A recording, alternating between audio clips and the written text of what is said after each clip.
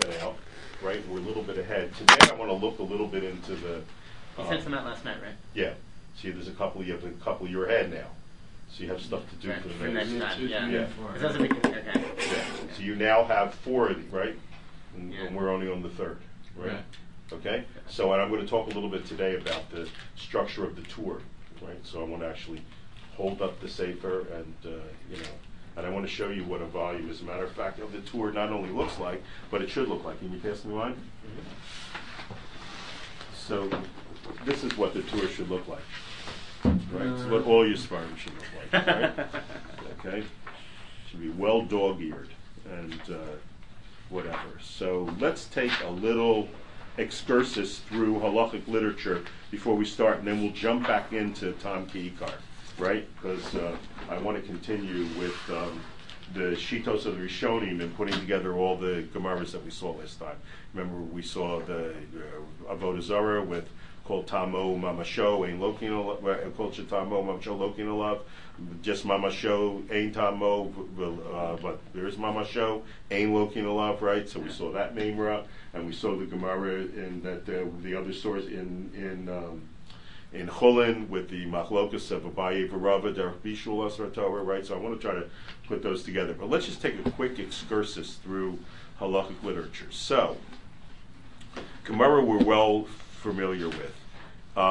If you think about it, the two parts of the Talmud, right, are pretty much indicative of the 2 styles of Jewish law.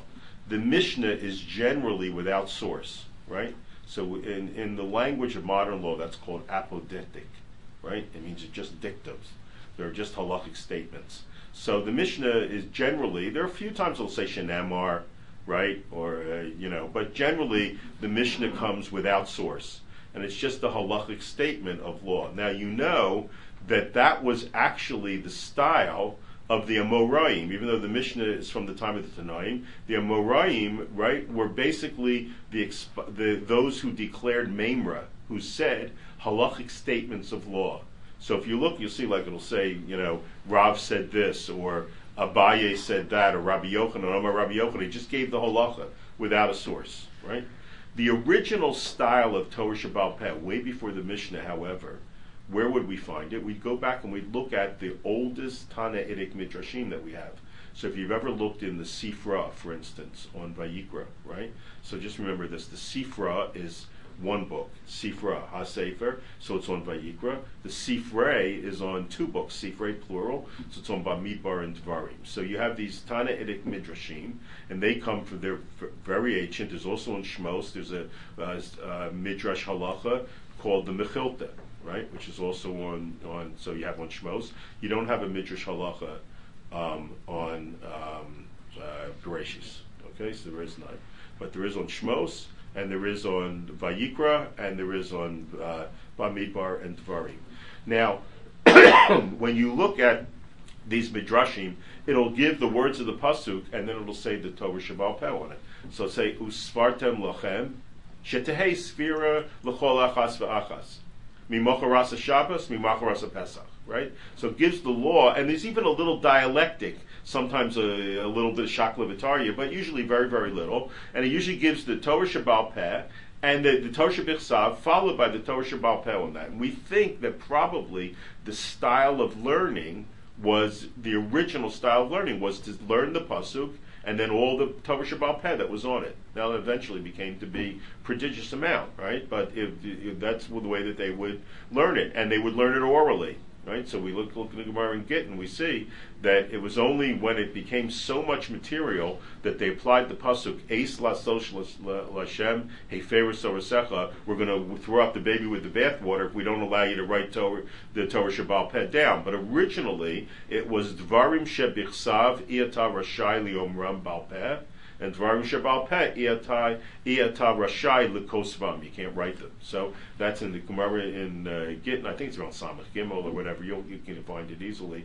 In the day of the Gemara, everybody's in the day of the computer. Everybody's a bucky. You go Machol Mamre, you do a search, you'll find it. Okay, so we have this we have this requirement that you don't say things that are bichsav, bal peh, and you don't say things bal peh, you don't write down. Okay? So it used to be, way back in my younger days, I was very, very makpid if I was going to quote a pasuk, to make sure to bring the, to have a Torah there, Chumash or a Tanakh there, and never say the pasuk, right? So, and I can tell you that even when we're reciting the pasuk for something other than Talmud Torah, that's definitely an Inyan. So the Balei Halacha have to learn a heter in order to allow you to say the Shema b'kavana rabbah with your eyes closed, right? Because it's a pasuk, right? So they actually discuss whether or not it's permitted to keep your eyes closed, or whether you have to read it from a sefer, right? So the Torah Sheba'al Peh wasn't written down, and the first thing that they allowed people to do was they could write something called a Megillah Starim for themselves, something personal, seser, something hidden. And you can see, and the Gemara mentions in several places, I'm putting this together from tons of sugyas where you get a sort of a picture of the history. The Gemara has a tradition that the Gemara would quote various Chachamim who would quote from something that they kept for themselves, that they wrote down, but they couldn't publish. Everything was oral. So they would say the pasuk, and then they say all the Torah Sheba'al Peh on it. Okay? Eventually, though, they realized that the halacha itself, and there. So if you wanted to look for the halacha, you wouldn't know where to find it. You'd have to know where the pasuk is in the Torah. Nothing was topical, right? So you'd have to know what pasuk it was, and then you go through, and if you're Rav Shechter, this is something easy, right? Just go through in your mind, and you figure out where it is, right? So you'd remember. You just quickly scan the whole Torah Sheba'al Peh. But it wasn't practical, and a new form of learning developed called the Mishnah form. So the Midrash form comes first, the Mishnah form comes later. The Mishnah form is to have like apodictic law, to have like law without justification, without any pasuk, without any source, and arranged topically. So you have a whole bunch of collections of Mishnayos, Bar Kapara collection, there was a collection that was done by Rabbi Meir, right? Rabbi Meir had, and these were the authoritative statements of Tanaim who framed the law in the Mishnah form, right? Okay, so they would frame a law where they would just say the law, and a lot of them had collections, and the Tanaim originally are the people that were able to memorize these and recite them by heart, by memory, right? So the word Tana actually means, so the tuf is a shin in Hebrew, right, in Aramaic, like we say the Asa Torah in Chad Gadya. What's the Torah? It's a shore, right? Then the ox came, right? So tuf is the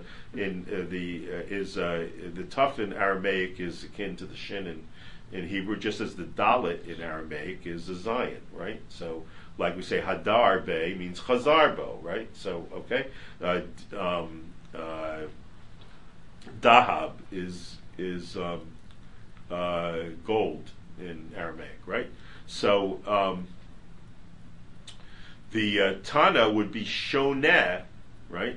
Shin's a daf in the shin, would be able to repeat by heart. He would review over and over again.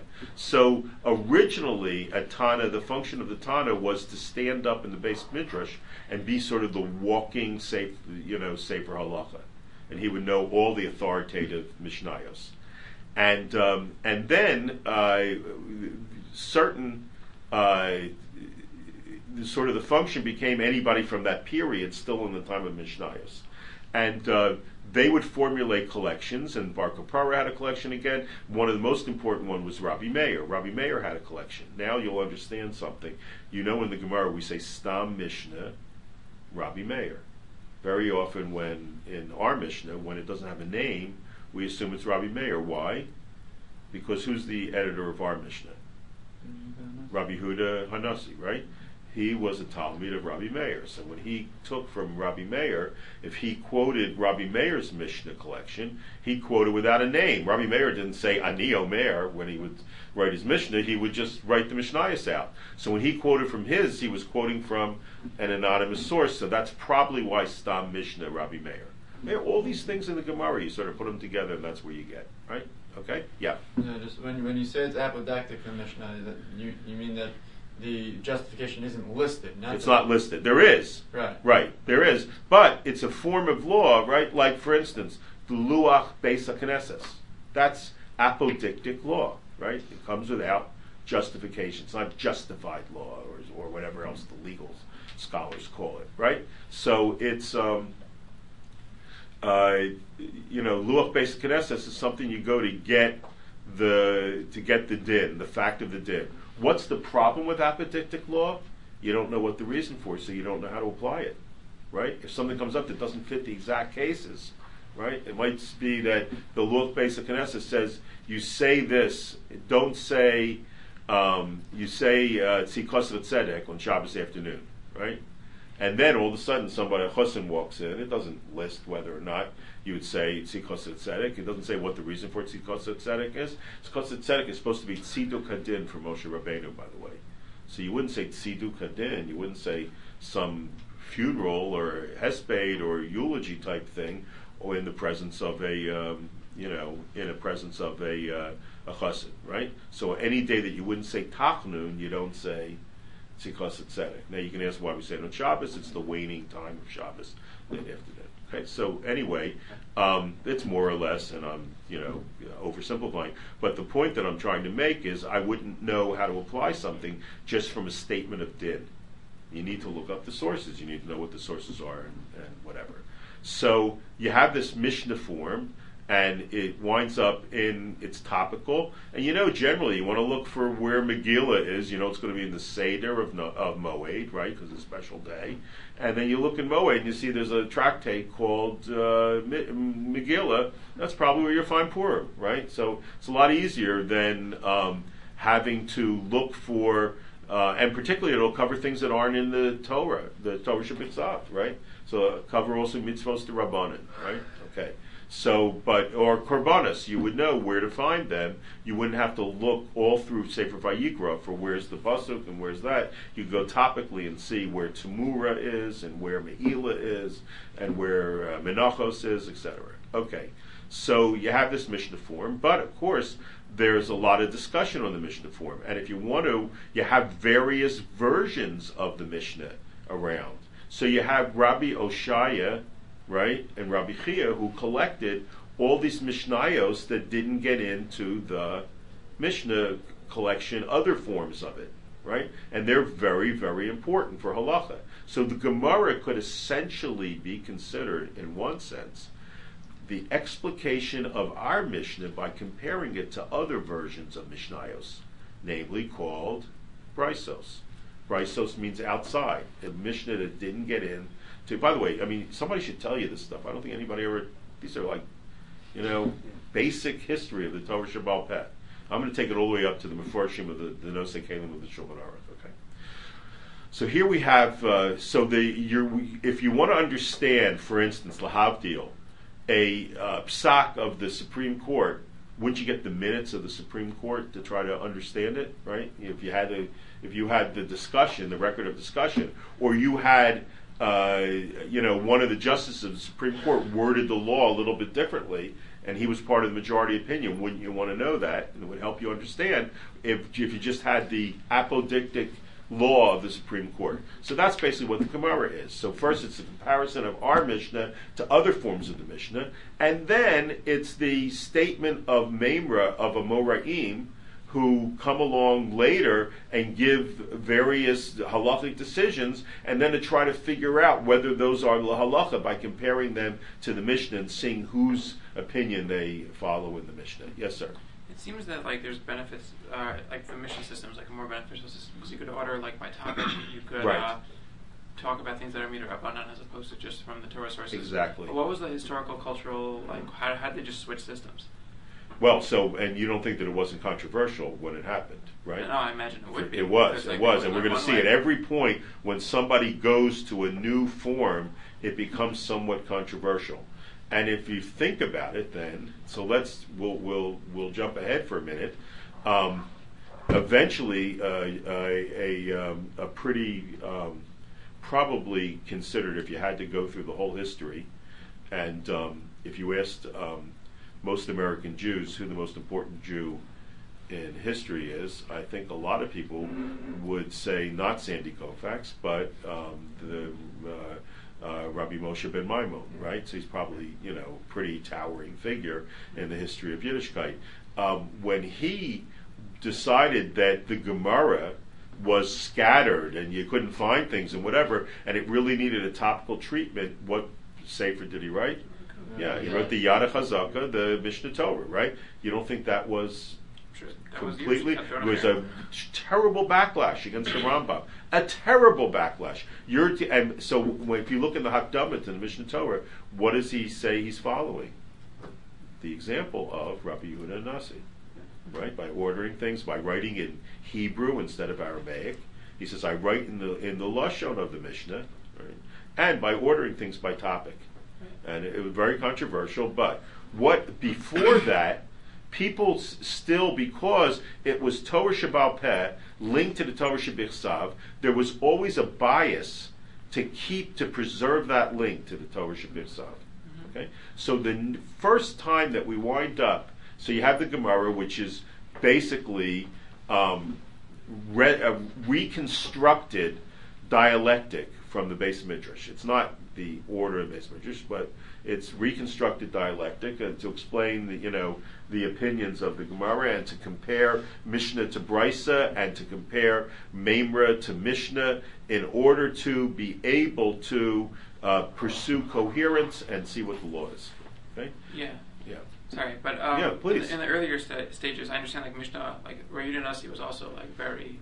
That was like a crazy time that they wrote down everything. But before, like, there seems to be a switch earlier from the Midrash system to the Mishnah system. Like, yeah, so how did that gain popularity? Was there any historical? I mean, yeah. Well, so you can see like the echoes of that throughout the Gemara, and but essentially it was because of the prodigious amount of material, and people needed to sort of know what the laws were, and they would. There would be decisions that wound up in the Torah Sheba'al Peh, and somebody had to, sort of memorize all those. And I think it was sort of like it happened naturally. It was like a natural progression. I think it was like a natural progression. Yeah. Okay. So but I could point out to you in Shas places that would show some of the tensions of the adaptation. We're going to see one when we study Basar B'Chalav, God willing, and we talk about waiting between milk and meat, the amount of time. We're going to see an interesting phrase in the Gemara. It's going to say, Hu Tani La, V'Hu Amar La. First he taught the tradition, V'Hu Amar La, like a Tana, and then Hu Amar La, like an Amora, he gave the decision. So we're going to see that phrase, which is, little phrases like that are like very indicative. So when you've been, through Shas several times and you've seen all these, you begin to get a picture of the history of the literature. So you want to still preserve the link to the Torah Shebichsav. So a new form developed, and that was based on a Gemara in Makos. A Gemara in Makos, Omer Rabbi Simlai, that there are 613 mitzvahs in the Torah. And I always thought that this was more homiletical on his part, more of a drush on his part, because he said there are 365 mitzvahs lo saseh and 248 mitzvahs saseh. And he says, why are there 365? Because there's a mitzvah for every day of the year. And why are there 248? Because they correspond to the parts of the body. Namely, that the Torah and mitzvahs are all encompassing. They cover every time, and they cover every part of us. Right? 365 is the Lo solar. Saseh. No, but it's the solar calendar. Yes, it's the solar calendar. Right. He went by that? Well, no, but I mean, they had a tradition of 613. Where'd they get that tradition? So he was clever. He saw what the numbers were. Where'd they get the tradition? Taryag mitzvahs. Right. I know, Right? But but where does that come from? So what's Torah in Aramaic? In Gematria, sorry. 611.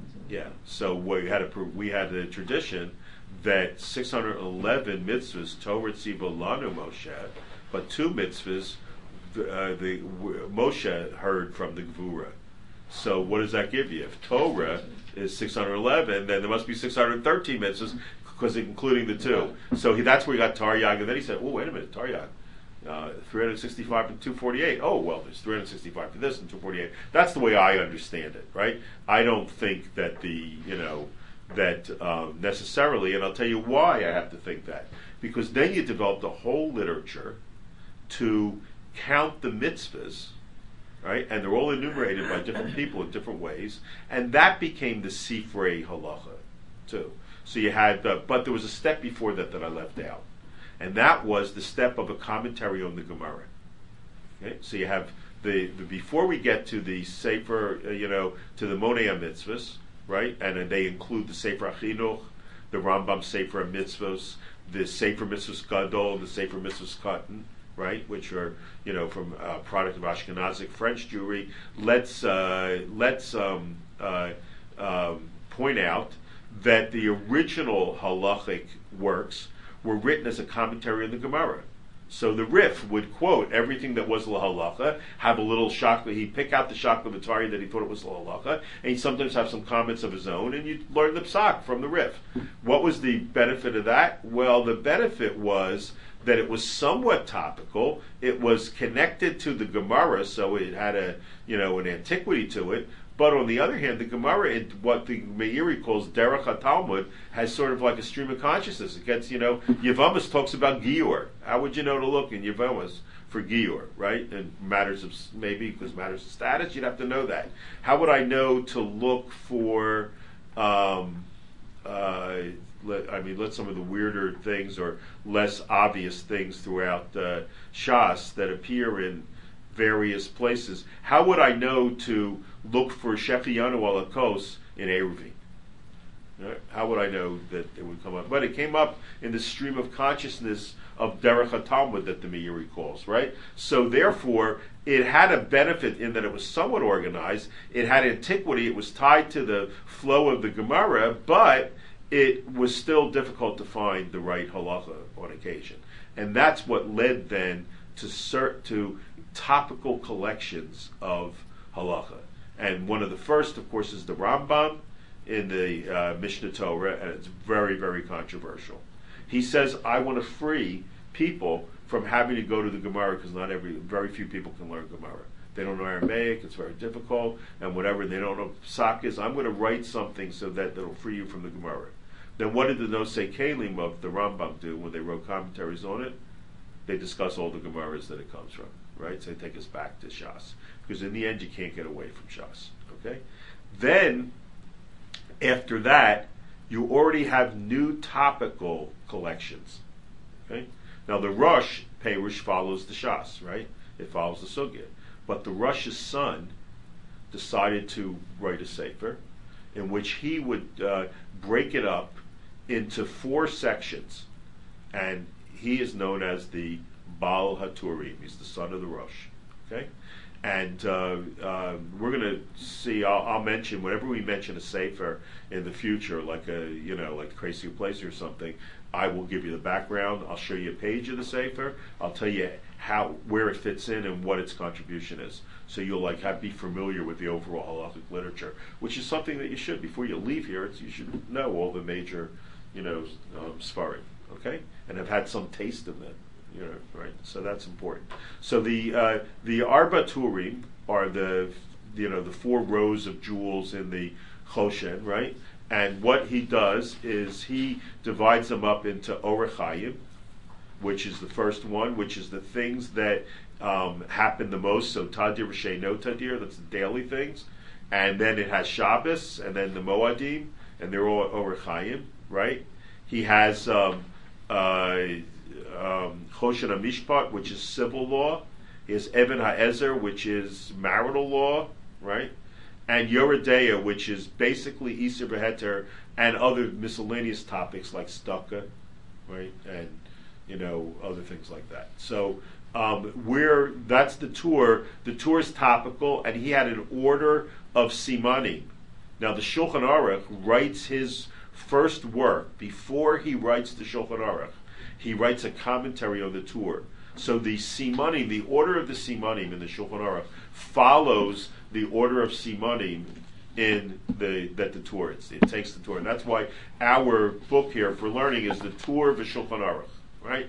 So the Tur first, the Beis Yosef the Mechaber writes a commentary on the Tur, adding in Svardic, putting a heavier emphasis on some of the other authorities. The Tur quotes the Rosh a lot. He'll say Avi Adoni Harosh Zal, right, which is Aleph. Whenever you see that, it's Avi Adoni is writing about the Rosh, right, and he relies very heavily. But the Beis Yosef adopts a different in his commentary to decide what the halacha is, which follows the order of the Tur. He adopts a different principle. He writes, if you read the Hakdama, he writes that I'm going to follow Yachid Rabim Halacha Rabim Achari Rabim Lahatos. He says, right. So he takes the three amudim of the halacha: the Rambam, the Rif, and the Rosh, and he says that he's going to follow whatever two out of the three, whatever the majority opinion is. Yes. Yeah, I never understood why he decided that those were the main three, especially because you have people like the Ramban, who is clearly, a huge expert, Baki, in many, many fields. So I think you can read the Hakdama of it and see if to the Beis Yosef, and that doesn't satisfy you. I would suggest that you make an appointment to speak with him in the Olam Emes, and that'll be the first thing you'll ask him: what happened to the Ramban, right? Okay, who's a pretty big factor in the halacha, right? But the Rambam was clearly a giant, the Rif was clearly a giant, and the Rosh was clearly a giant. And the interesting thing is this majority type view, which, by the way, he's very much attacked for in the Yam Shel Shlomo. So the Maharal, right? The Marshal, sorry. In the Yam Shel Shlomo writes the introduction. He says, "Why should the halacha follow some majority thing? Halacha should be whatever you think makes the most sense, right? Opposed to that's like the Rambam. Yeah. So he attacks him for that, but the Beis Yosef follows that general principle of majority rules. Yes. I heard he spoke about that in his introduction, but he doesn't necessarily follow that in practice. Well, so he's not so orthodox that way in following that principle, but that's what he says is his general principle, right? And he doesn't. And not only that, but he also doesn't always agree in the Shulchan Aruch with what he wrote in the Beis Yosef. So there are many places where he disagrees. He wrote on him after there was another famous commentary also on the Tur. And that was written by Rabbi Yoel Sirkis, who's the Bach in our Gemara, the Hagos Bach, right? And he wrote, the reason why it's called the Bach is because his major work is also a Perush on the Tur, and it's the Bayis Chadash, right? So you have the Beis Yosef and the Bayis Chadash.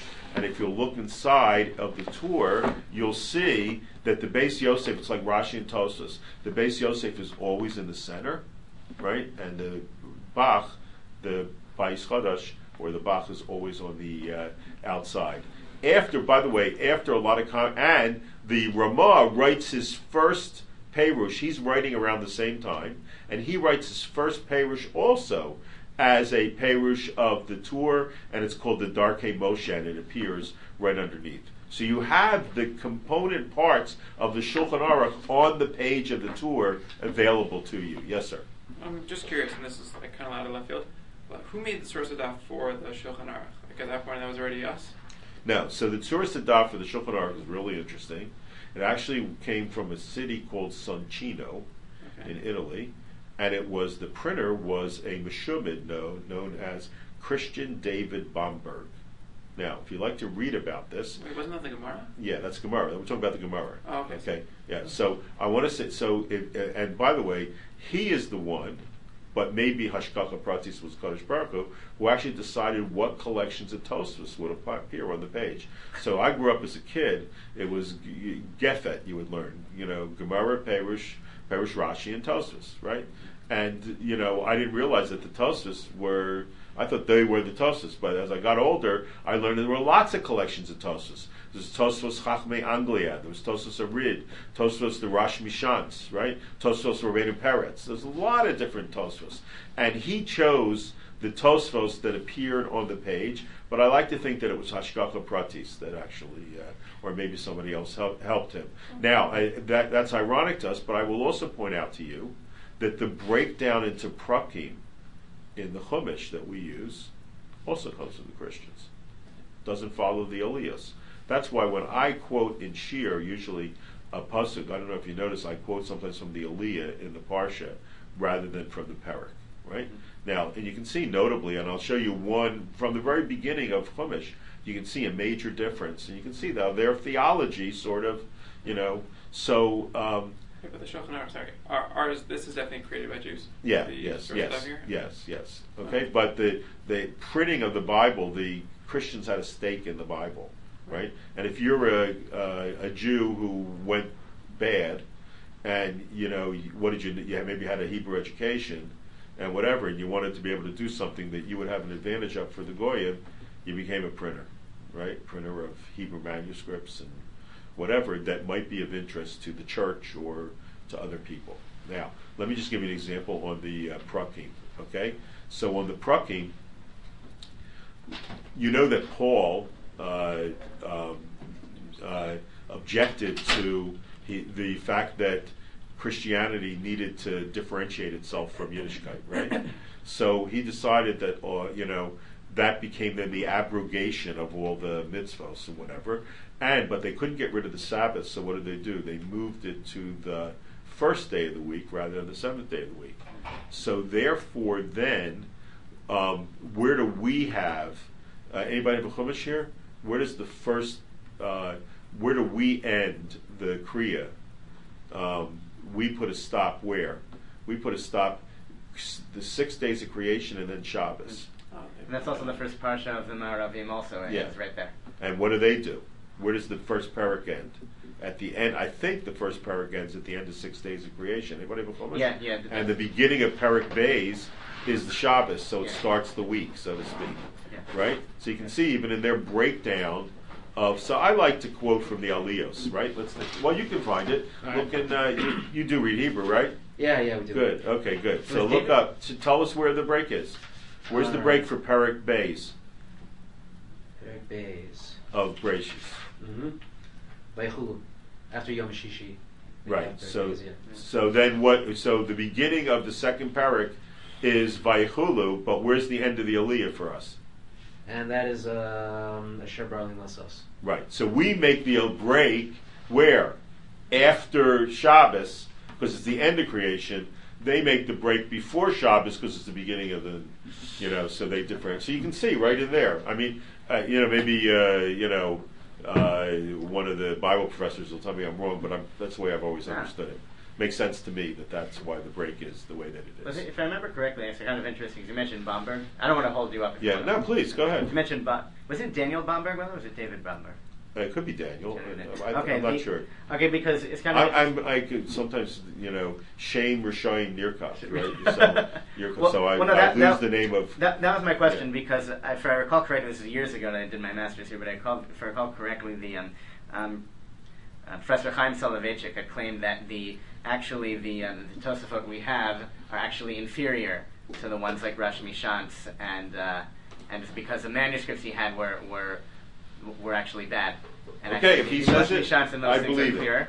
And the other interesting thing is that Jose Faur claims that because Bomberg, who was a Christian, did a lot of these printings, it actually ended up with a lot of. He claims, he doesn't footnote it. That's the problem. But he claims that there's not a single page of Gemara that there's not some error on. I don't know how he finds that or claims that or. Okay, I don't know. I find the classic work on the publication of the Gemara was there. You know what the Dikduke Sofrim is? Yeah. So Dikduke Sofrim is Ktav Yad Minchen. It's the Munich manuscript, which used to be, before we had a lot of Geniza stuff, used to be the best and longest, oldest manuscript of the Gemara. And the Dikduke Sofrim, Rabinovich was a Jew with a Hadras Ponim. He was a frum Jew.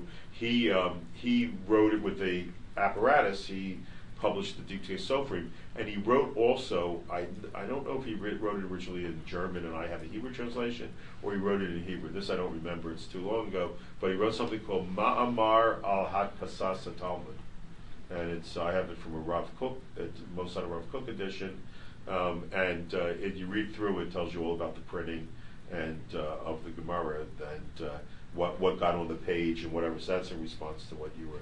And they definitely have it in the library. It's a classic. It's a classic page. But who wrote the article though? He wrote it. He wrote. So what's the name though? It's published under in Hebrew Ma'amar al Hakmasad Talmud. Okay, so okay. Yeah, that's where I'm pretty sure. Okay. If you can't find it, let me know and I'll find it in my library and bring it in. Okay. Thank you. So anyway, and a lot of what I know about the printing of the Gemara comes from his sefer, which okay. So now we have, and at a later time when we study the Prisha and the Drisha, I'll tell you about them. It's one person. It's a sefer. How that. I think the title of the sefer is Beis Yisrael, and it's branded with Prisha and Drisha. We'll look into who that was and how that what its purpose is. But that's the sefer that we have in front of us. The Shulchan Aruch then later, before he wrote the Shulchan Aruch, wrote something. There are sometimes comments after Beis Yosef in another print in which he changed his mind. It'll say a Beis Hay, and it's called the Bedek Habayis. You know what the Bedek Habayis was? The repair fund in the Beis Mikdash. So he repaired his Beis Yosef with the Bedek Habayis, right? So those are later glosses from him on explaining the, where he had a change of opinion or later sources or was answering a question, okay? So you have the Beis Yosef, which serves, that's the first place to start.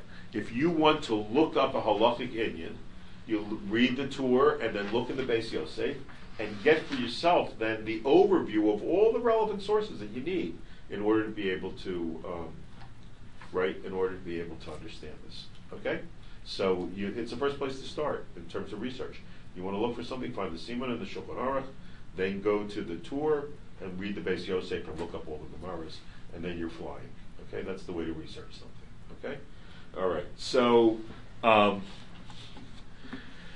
and we'll look when we get into the Shulchan Aruch and we read a little bit. We'll say more about the Nosei Kelim of the Shulchan Aruch, who was the Shach, who was the Taz, what the relative purpose of them, and then the Pri Megadim, my favorite, and then we'll see in the back the Chavos Yair and the etc. We'll get a real understanding of all these later, but right now, suffice it to say that we've taken it up to the Shulchan Aruch, and that the form of the Shulchan Aruch and the order of the Simanim, right, which set the order of Simanim for the Aruch HaShulchan, for the Mishnah Berurah, etc., is from the Torah. Okay? A little bit of background just to start us out. Okay? Now, we last time saw three sugyas related to Taam K'ikar. Okay? And you'll see that in the write-up that I gave you from last year's Chabura. We approached a little bit different, but you'll read it sort of more in a narrative form. And so you can view these sheets that I send you out as the novel that and we wrote the screenplay, right? Okay, so that's what we did. We reenacted last time. So let's begin with the sheet of Rashi, because so much has been written on his shita, and it's really very central for most of the issues that we have. So Rashi, Gemara is, halacha is coherence, finding coherent way to balance all the material that we have. So the Tur and the Beis Yosef collect all this material, and then they have to find a way towards Psak, right? So you have multiple, but the Rishonim have done this first. Okay? So let's as a matter of fact think about this. If the Tanaim cited Mishnayos and Brisos, and the Amoraim had to referee Brisa against Mishnah, right? And then the Balei Sugya had to referee Amoraim against Amoraim, and then the Tosfos and Rishonim referee Sugyas against Sugyas. That's what Gemara is, right? It's all the pursuit of coherence. It's all harmonization of sources. That's what law is. I've got a source that says this, a source that says this. Let me try to understand it. Okay? So they continue the process of Talmud. So we don't study about the Talmud like I once wrote a description of the Talmud in a book, and I got nasty comment from a historian of the Talmud at Bar Ilan. Said this article is worthless; it shouldn't even be included, right? Because I approached the Talmud. I know a little bit about Gemara. I also know this guy, but I know a little bit about Gemara, and I was trying to explain the phenomenological. What is the Gemara Basher Husham? Not some historical, whatever. We in the yeshiva do Gemara. A historian studies about Gemara, but we continue the process of Gemara. We're part of Gemara, right? We do Talmud. What do? We pursue coherence in sources, right? That's what everybody did at every stage, okay? So, halacha is not a list of facts. It's not spitting off deis a mile a minute, right? But it's an exercise in a harmonization of sources, not memorization, and it requires a mind, thinking, not memorization. Okay?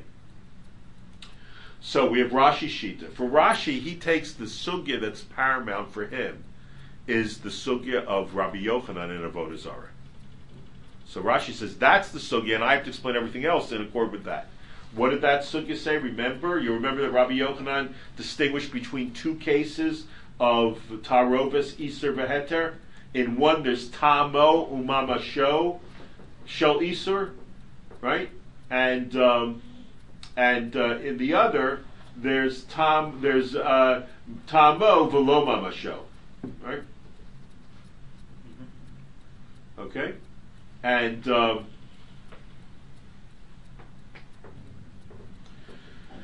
you'll see in the notes that I give you, I explain something about where the Achila B'chtei, the Kidei Achilas Pras comes from.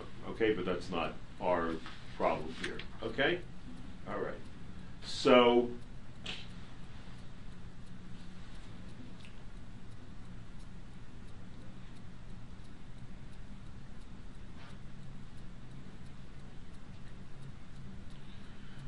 I mentioned a sugya in Krisis. I'm not going to do that here. So, in Rashi, he summarizes the whole that whole sugya in Krisis. You'll see it in the notes that I gave you.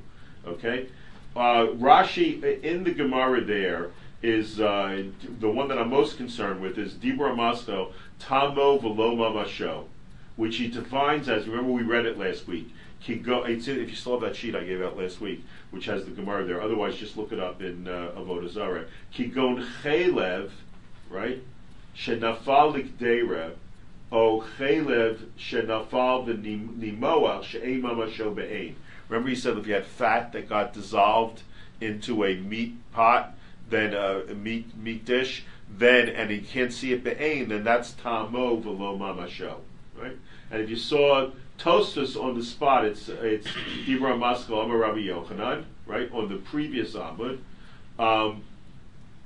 who strike out the first example of milk falling into a pot of meat on the fire, Kli Rishon, since even Rashi maintains that Basar B'chalav Taam K'ikar Zvid Yoraisa.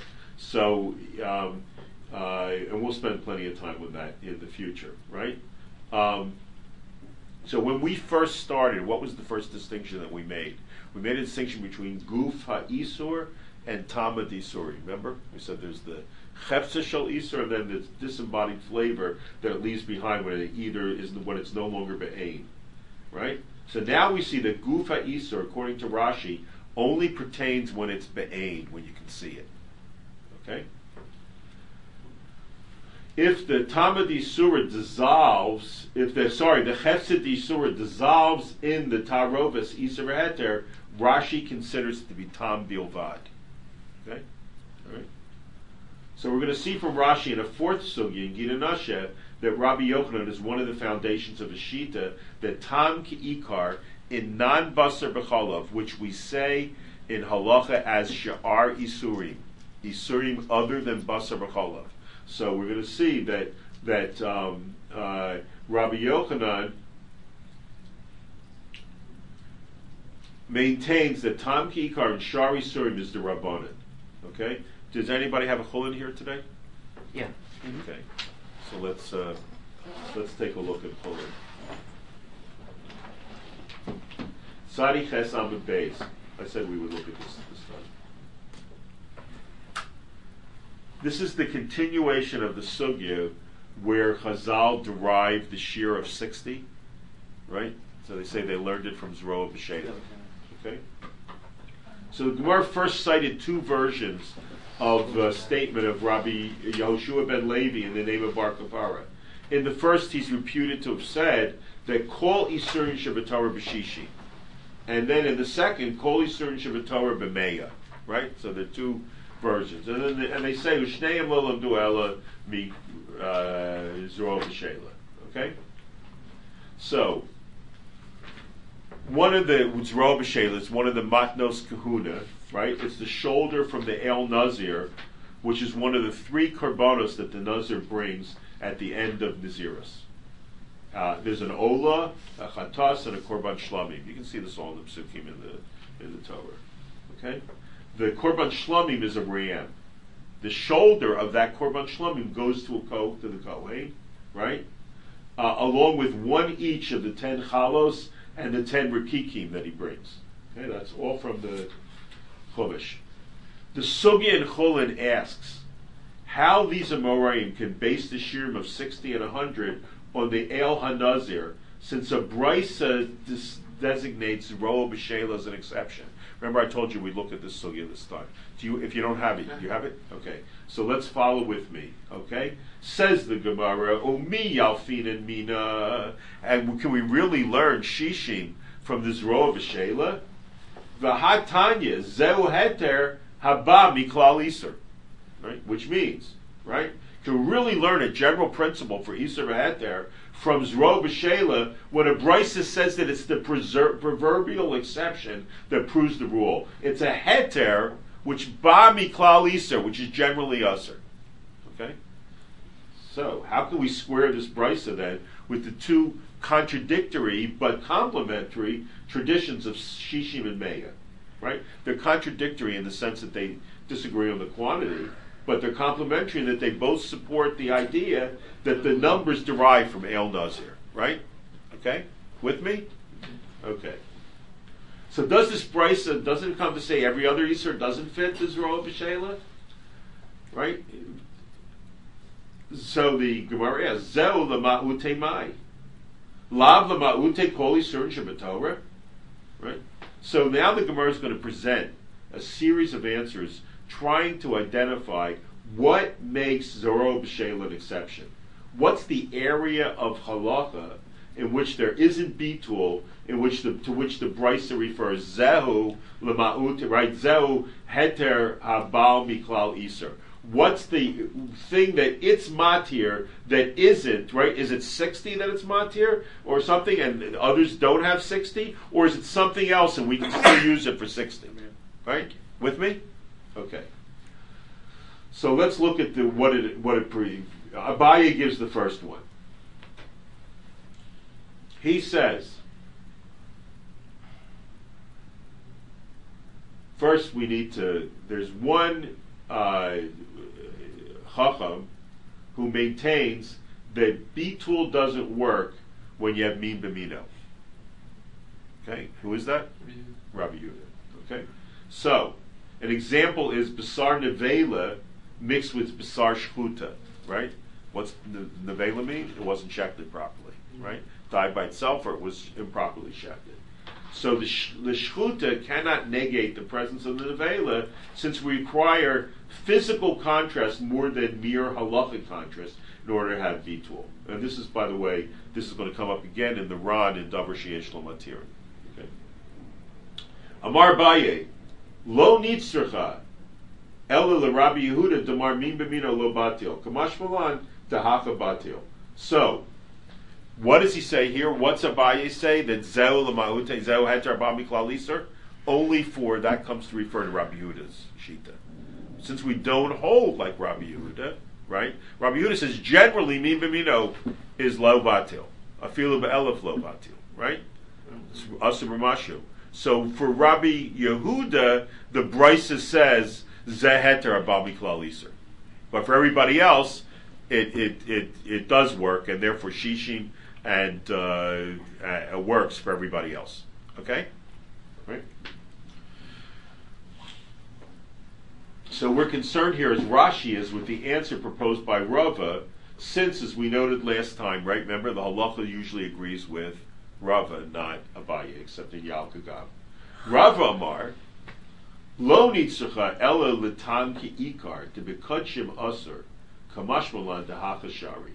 Whoa, this is pretty. We're going to return to the sugya in Siman Sadi test when we discuss Eimevat Nisolat Chila, right? So you're going to want to look at the Shaklit Tarya that I just omitted. I left some of it out. Okay? Yeah. So Rava says that it's Roa B'Shela, and the beetle that we derive from it are the exception that proves the rule. But not the rule generally in Isser V'Heter.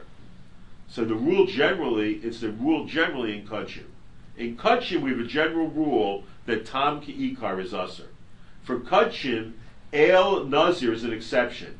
Either 60 or 100 times its volume in Heter can nullify its Isser. Right? So what is he saying? It's Heter Abamiklal Isser in Kudshim. But in the rest of the Torah, it isn't.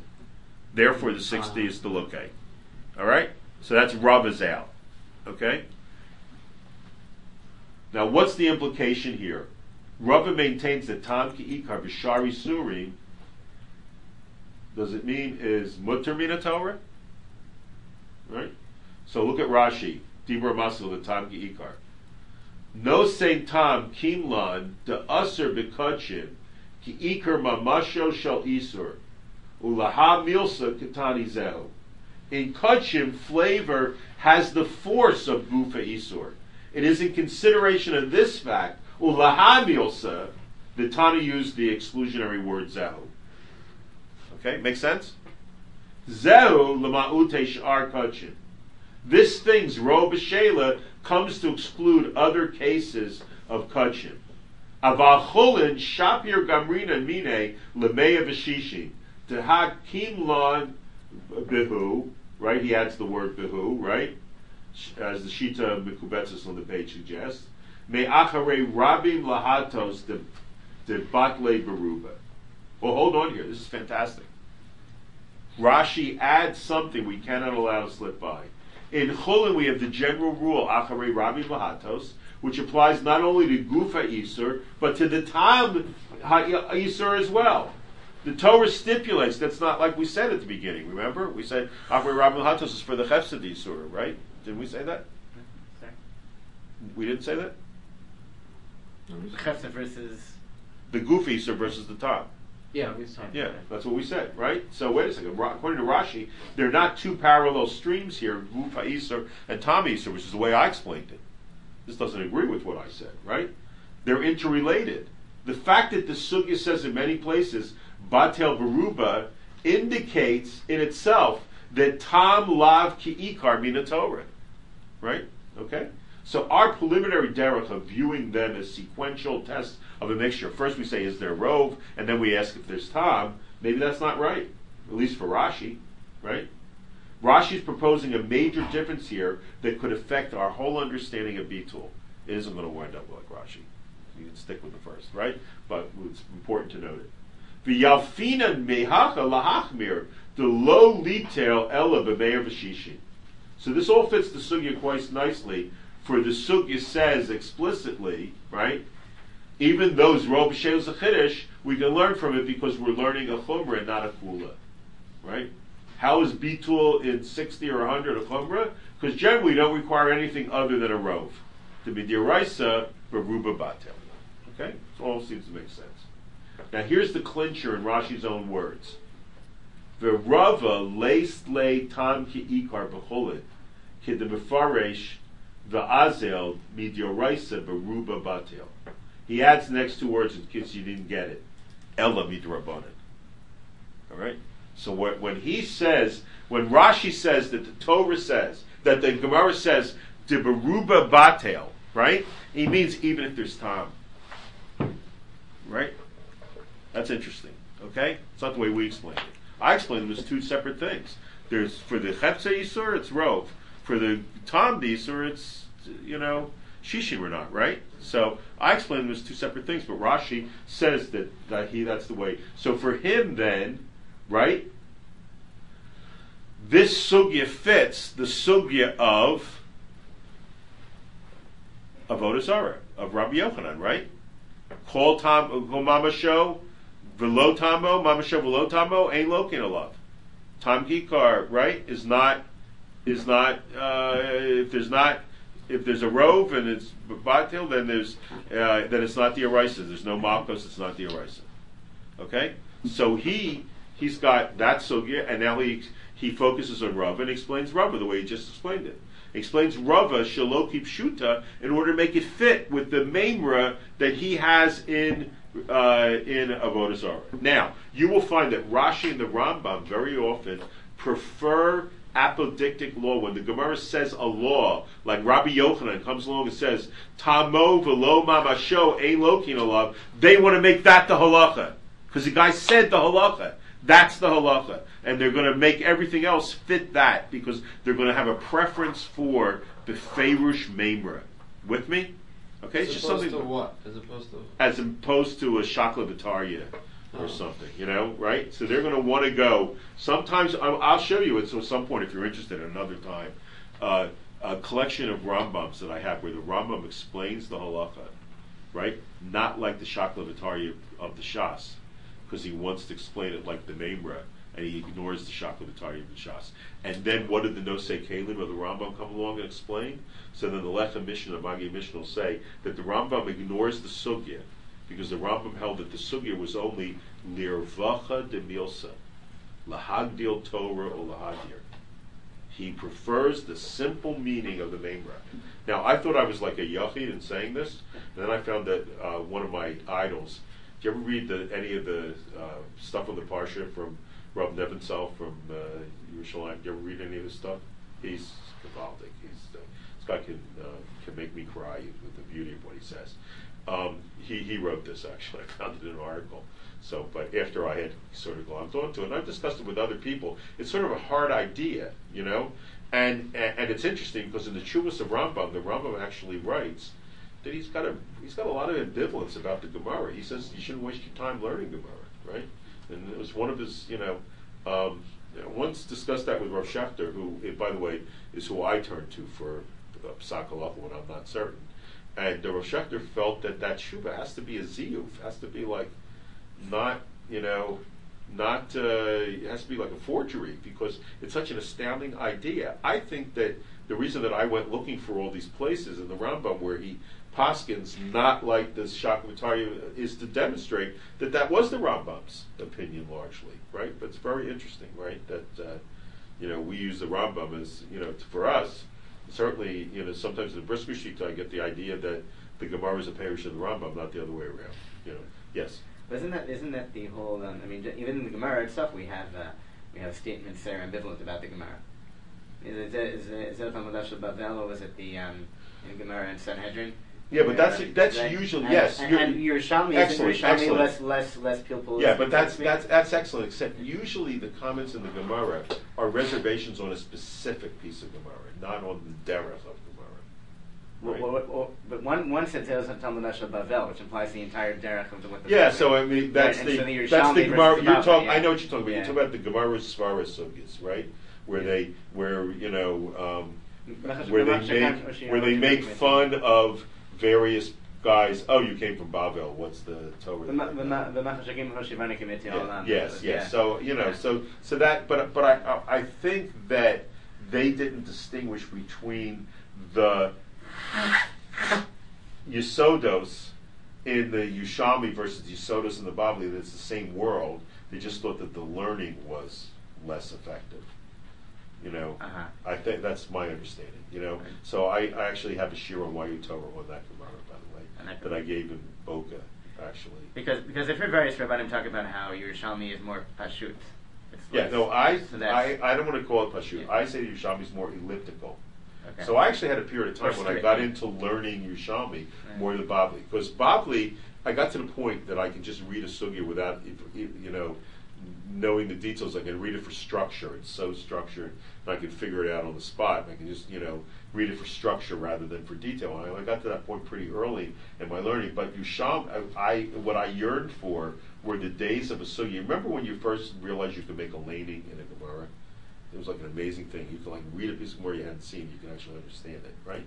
So I yearned for that, the struggle to be mefaneach the Gemara, to solve it when it was still a puzzle for me. Now it isn't a puzzle, Gemara, except for rare places in Yevamos, and that's why this Masechta of this year is like it's a humbling one because it's very, very difficult. But except for rare places in Yevamos, I find that the sugya is so stylized that it's pretty easy to structure. This is the Shiloh, this is the Kasha, this is the Teretz. It's pretty easy to do that. Yushami, you still have to solve. But I think the reason is because it's less developed. I don't think because it's sharper and clearer and more concise. I think it's less developed. Okay. This is the opposite. Yeah, that's my opinion. Yeah. Right? Yes. Is that like a worthwhile Torah way to I don't know? Is it like worthwhile endeavor to study Torah to try to figure out the sugya, or is it to understand what it's saying? Well, so you can ask that too. I mean, obviously we study Shas for to understand Ritzon Hashem and whatever, but I have to admit that in Eschatay and Maskir, I'm sometimes more interested in the struggle, in the question, than I am in the Teretz. The fact of the Teretz is for instance, a lot of times, we have a halachic union. I have my own opinion, Shakamatari, etc. But I will bow to the opinion of the majority in what the answer that I accept is. So in other words, psak, I'll follow whatever those I consider greater and more authoritative than I am. But it may be that I still have my own havana, right, that is separate than that, and I like to pursue that, right? I think that's being an isha halacha, which is not just in learning, but it's also the discipline of the halachic system. Now, I don't know that everybody here would agree with me about that, right? They would say that if you actually think that something is right, you should do it, but I think they might agree with me when I say l'chumra, I'll follow my own opinion, but l'kula, I won't. So I'll give you an example of things that I think that are not majority view, but that I personally think are probably halacha, right? I think that probably, let's take something we just did. I think probably Motzei Shabbos. You're not supposed to say Atocha Nemi Adam Das. You're supposed to just say Atacha Notano. It's supposed to replace Atacha Nemi Adam Das. I think it's probably. I mean, I looked in sources. I looked at some of the Levush and whatever, and some ancient sources in Tefillah and whatever. I'm pretty convinced that Atacha Notano was made to replace that whole paragraph. Nobody does that, so I don't do it. Okay? There are things that I think are probably kosher that I don't eat and I don't serve. So why, when you come to my house, should you think, what idiosyncratic shitos of this crazy guy am I accepting? You should know that whatever the from world doesn't eat, I don't eat, and I won't serve you. Right? Now, if there's something that I'm convinced is treif, not kosher, and the world accepts it, right? I'm not going to buy it, right? So I'll be machmir on myself, right?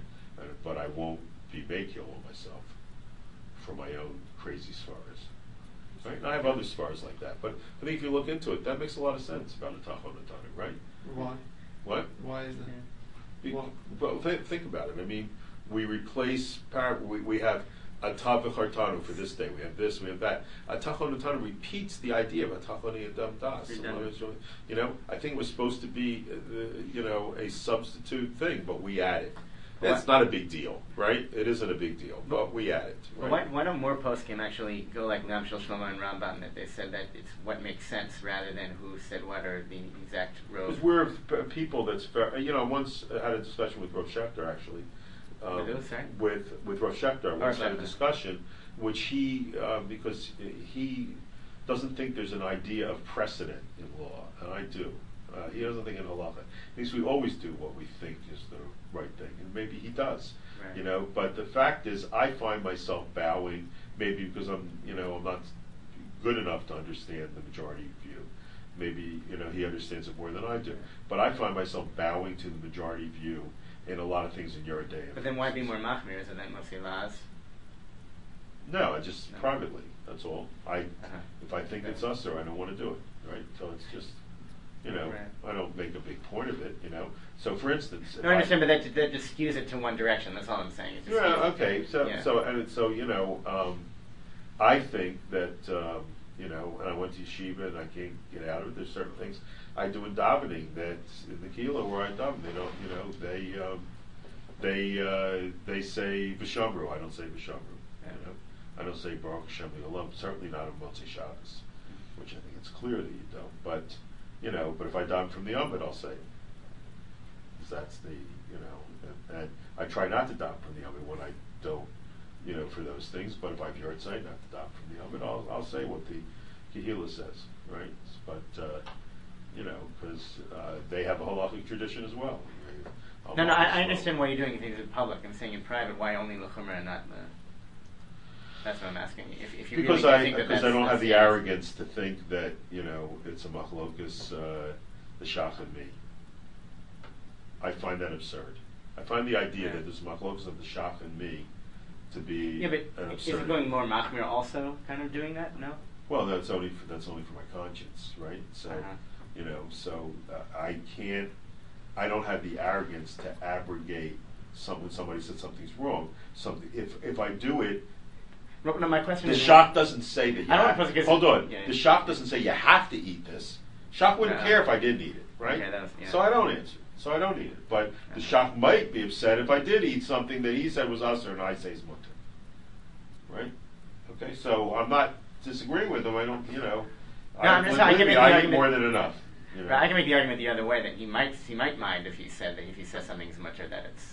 So that'll be the second. After you speak to the Ramban, right? Or to the Beis Yosef, you'll speak to the Shach and you'll ask him. Okay. So we can only guess. Yeah. Right? Yeah. Okay. All right. So I would like you to pay a little bit of attention to Rashi Shita, what he does with the Gemaras. Now, what would he do with the third Gemara? The third Gemara was the one in Ve'elu Ovrin in Sachim, which had what does that one have? It has the sources like Clay Midjan for Taam Kikar. So what we have to do with those? We'll have to say that those are asmachta. Yeah. Okay? Now, sometimes Rashi is a local parshan and not consistent with himself, but most of the time he is. So he'll explain those. So he's got three moving parts, and he'll explain them the way that he did. That's halachic shita. Take the three sugyas and explain them in the way that you do. That's the way halacha works. Okay? So he anchors the halacha in Avodah Zarah. That then forces a perush in Chulin, in Rava, right? And leads him to another perush in Ve'elu Ovrin. Okay, get it? Okay? That's a classic halachic thing. Listen, we went a little bit longer than we normally do. You have all this written out, and I want you to look at the Rosh's Shita, Rabbeinu Taam's Shita, as stated by the Rosh, right? So we'll see Rabbeinu Taam's Shita in this, and then we're going to start to get into the Shulchan Aruch. And the Shulchan Aruch has a whole bunch of other, it's not as concerned with the sugyas now of Taam Kikar, but the application and how consistent it is with other areas of halacha. And specifically is what's the nature of hashgacha in is it edus? When you rely on somebody to tell you something's kosher, or does that Taam, does that constitute edus? And if it does, it has to conform to the laws of edus. So we'll see that. Okay. All right, good. Thank you. Thank you. Okay, so we'll try to link up, but you should read through those things, and then you bring me questions. Okay, Absolutely. All right. And by the way, I just want to remind everybody that you have you can always send me an email and say, "Can I talk to you today? I want to ask you this or that or whatever." Just assume it's like I'm here. I'll just call you on the phone, right? So I will be here more. Are you but here? Sometimes I'm here. Oh, okay. But sometimes I'm not because, I've got a Goldman Sachs this week's meeting, I'm giving a share there tomorrow morning. I've got a bunch of. I really overended on speaking for YU right now, so I'm doing a lot of different things.